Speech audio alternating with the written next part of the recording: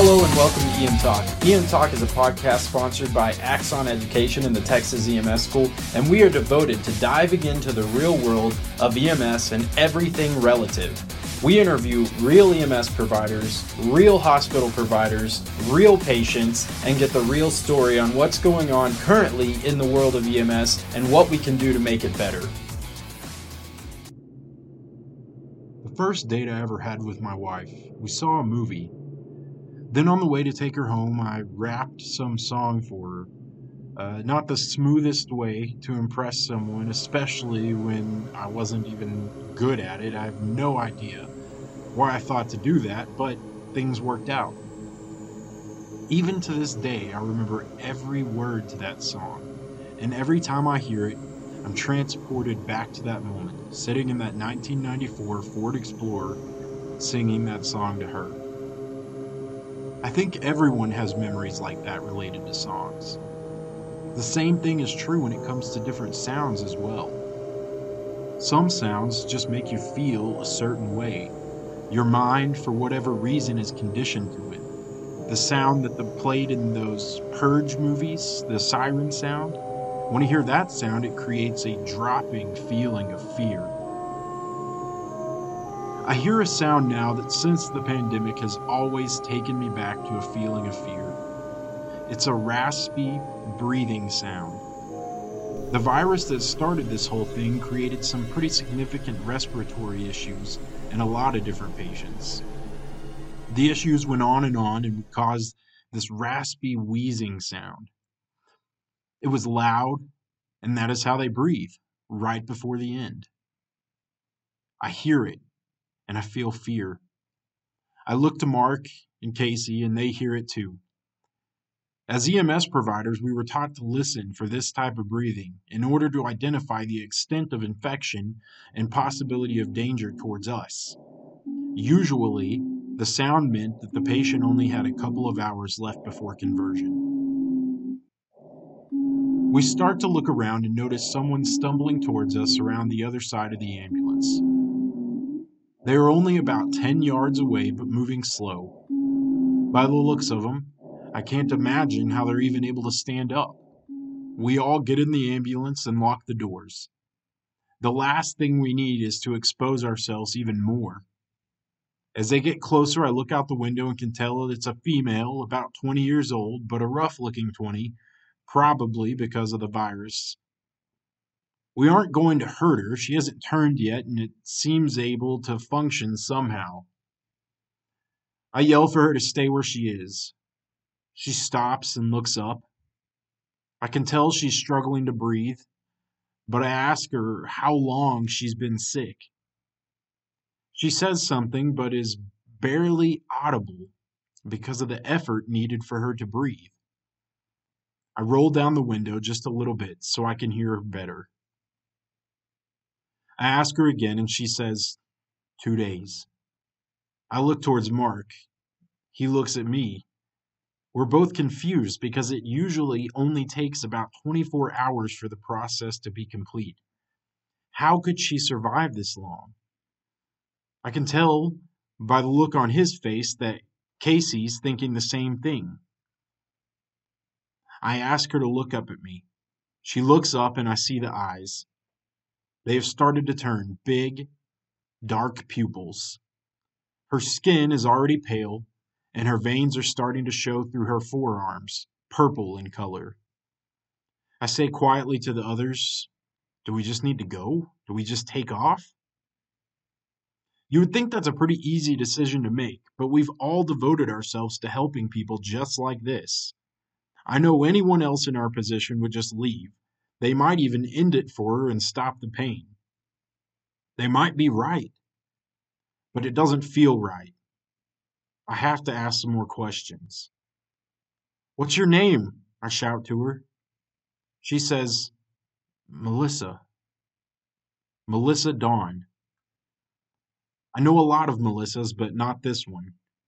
Casey's been living here, but he nods no, indicating he doesn't know who she is either. Where are you coming from, and where are you going? She's barely able to get it out, through catching her breath, but she says she was sheltered in her home and she tried to go up to the hospital but saw it had gone south and just started walking to try and find anyone who could help her. She heard a vehicle this direction, and so she came this way. I guess she must have heard us. Normally, we would take her to the hospital, but that isn't an option right now. I don't want to let her in the ambulance. I don't even know what we would do. I speak quietly to Casey and Mark. Casey suggests that we could try and get her to a hospital in the next town over, if it isn't the same condition as this one. Mark suggests we give her an inhaler and some Tylenol and take off. Mark is one of the most compassionate people I've ever met, but he's being a realist now and he could be right. Mark and Casey, of course, both decide to leave it up to me. Against my survival instinct, I tell Casey to mask up, put some gloves on. He does it. I roll down the window a little and throw a mask out. I tell her to put it on and get in the back of the truck. She slowly puts the mask on and heads to the back. Mark is looking at me like I'm the dumbest person alive, and I'm just hoping he isn't right. But Mark is right, a lot. As she climbs in the back of the truck, I hear Casey tell her to lay down. Casey sets the back of the stretcher upright, and I tell him to strap her down tight and strap her hands down with soft restraints. I'm tempted to have him put her to sleep with some Ativan, but decide we might need that down the road. Casey straps her down and she doesn't fight it. He puts some oxygen on her and takes her vitals. I look back at Casey and he looks concerned. He pulls the cardiac monitor into view, and I can see why. Her blood pressure is about 100/60, her pulse is high, and even with the oxygen on, her SpO2 is only 86%. She's breathing short, fast breaths. Casey tells her to try and slow down her breathing. He sets up a nebulizer, puts some albuterol in, and puts the aerosol mask on her as he turns to me and tells me to go. This really puts a damper on our plan, which was to try to find more supplies in town, load up the other truck, and take off for the coast, back to Galveston, so we could see our families. But we have to do the right thing. That's all we know how to do. We decide to swing by the station and let Mark jump out and grab the other truck that we got the keys for. We swing by. This time, the coast is clear. Mark jumps out with the keys, starts it up, and pulls out behind me. We can always come back here if we need to and search the stores in the area, or just search ones in the next town over. Hopefully, it's doing better than Gatesville was. The closest place to here is Fort Hood. Most of the military bases, especially the large ones surrounded by land, were converted into medical facilities or IQ zones. Fort Hood, being one of the largest military bases in Texas, was one of these. As we start driving, I fix the rearview mirror so that I can continue to look at the back of the truck. I don't even know why this ambulance has a rearview mirror. It can barely give visibility through the pass-through window and definitely is no help at all for seeing behind the truck. But I can see Casey's head to know if he's still there and doing okay. At this point, I'm not so worried about the condition of the patient, as there has been no success in preserving those with these late signs and symptoms. My only hope is that we can make it to a hospital at Fort Hood and that she won't convert before we can make it there. It should only take us 37 minutes to get there, but Melissa was pushing the timeline further than anyone I had encountered with this virus. After the first 20 minutes, things are going okay. I can still hear the shallow breathing with the wheezing present, which means she's not gone yet. Usually, you would want your patient's breathing to get better and less noisy. With these patients, that only means the worst has happened. As long as I can hear that sound that brought fear to my heart, then I know that Casey is okay and we have time. I start to see the signs indicating we are getting close to Fort Hood.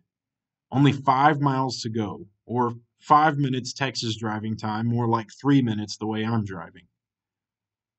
As the speed limit signs start to drop to 50 for nearing the Fort Hood entrance, that is when I hear exactly what I didn't want. I hear nothing. Nothing but the sound of the oxygen flowing. I hear Casey shuffle and see him in the mirror move towards the door to look out the window and see where we are. This isn't good. He yells, 2 minutes. That means I have 2 minutes before she turns. As I get to the entrance of Fort Hood, I know they haven't fared any better. The front entrance is abandoned and there's a crashed car from long before blocking the path to get in. I turn on the lights and sirens and Mark somehow figures out what I need. The truck he took has a huge replacement bumper and a big guard on it. He cuts in front of me and plows into the car, blocking the entrance. We follow behind in the ambulance, and I see in the mirror that Melissa has started to move again. Casey's yelling for me to pull over. I pull over and unlock the doors. Casey jumps out, and I jump out too. Mark is running up at the same time. For a moment, Melissa is still strapped in. For some reason, the converted seemed to be incredibly strong. She's able to break free in no time, and then she's headed straight for us. This time, my compassion is gone. I see a stick, and I use it quickly in a way it was never intended. Melissa was no longer my patient, and never would be again.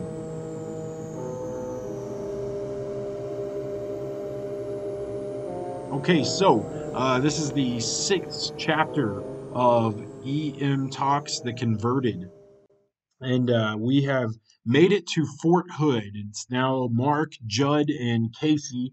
And we've just tried our best to do what EMS professionals are supposed to do, and just did not work out for us. So here we are in one of the largest military bases in the world, and we are ready to do something else. We're ready to find a way to get to the coast. We're ready to keep on moving, but we don't know what's in store for us. The next episode coming out, Chapter 7, is going to be a totally different chapter than these other ones have been. It's going to be from the perspective of those at the Galveston base who are there and supposed to be being protected in order to maintain some kind of humanity. So they're not infected, they're the healthy. It's where Casey, Judd, and Mark's families are. So we're going to have an episode featuring those families, and they will tell us what is happening at the base. So we'll get a look inside of the Galveston safe zone. Keep tuning in and listening to The Converted.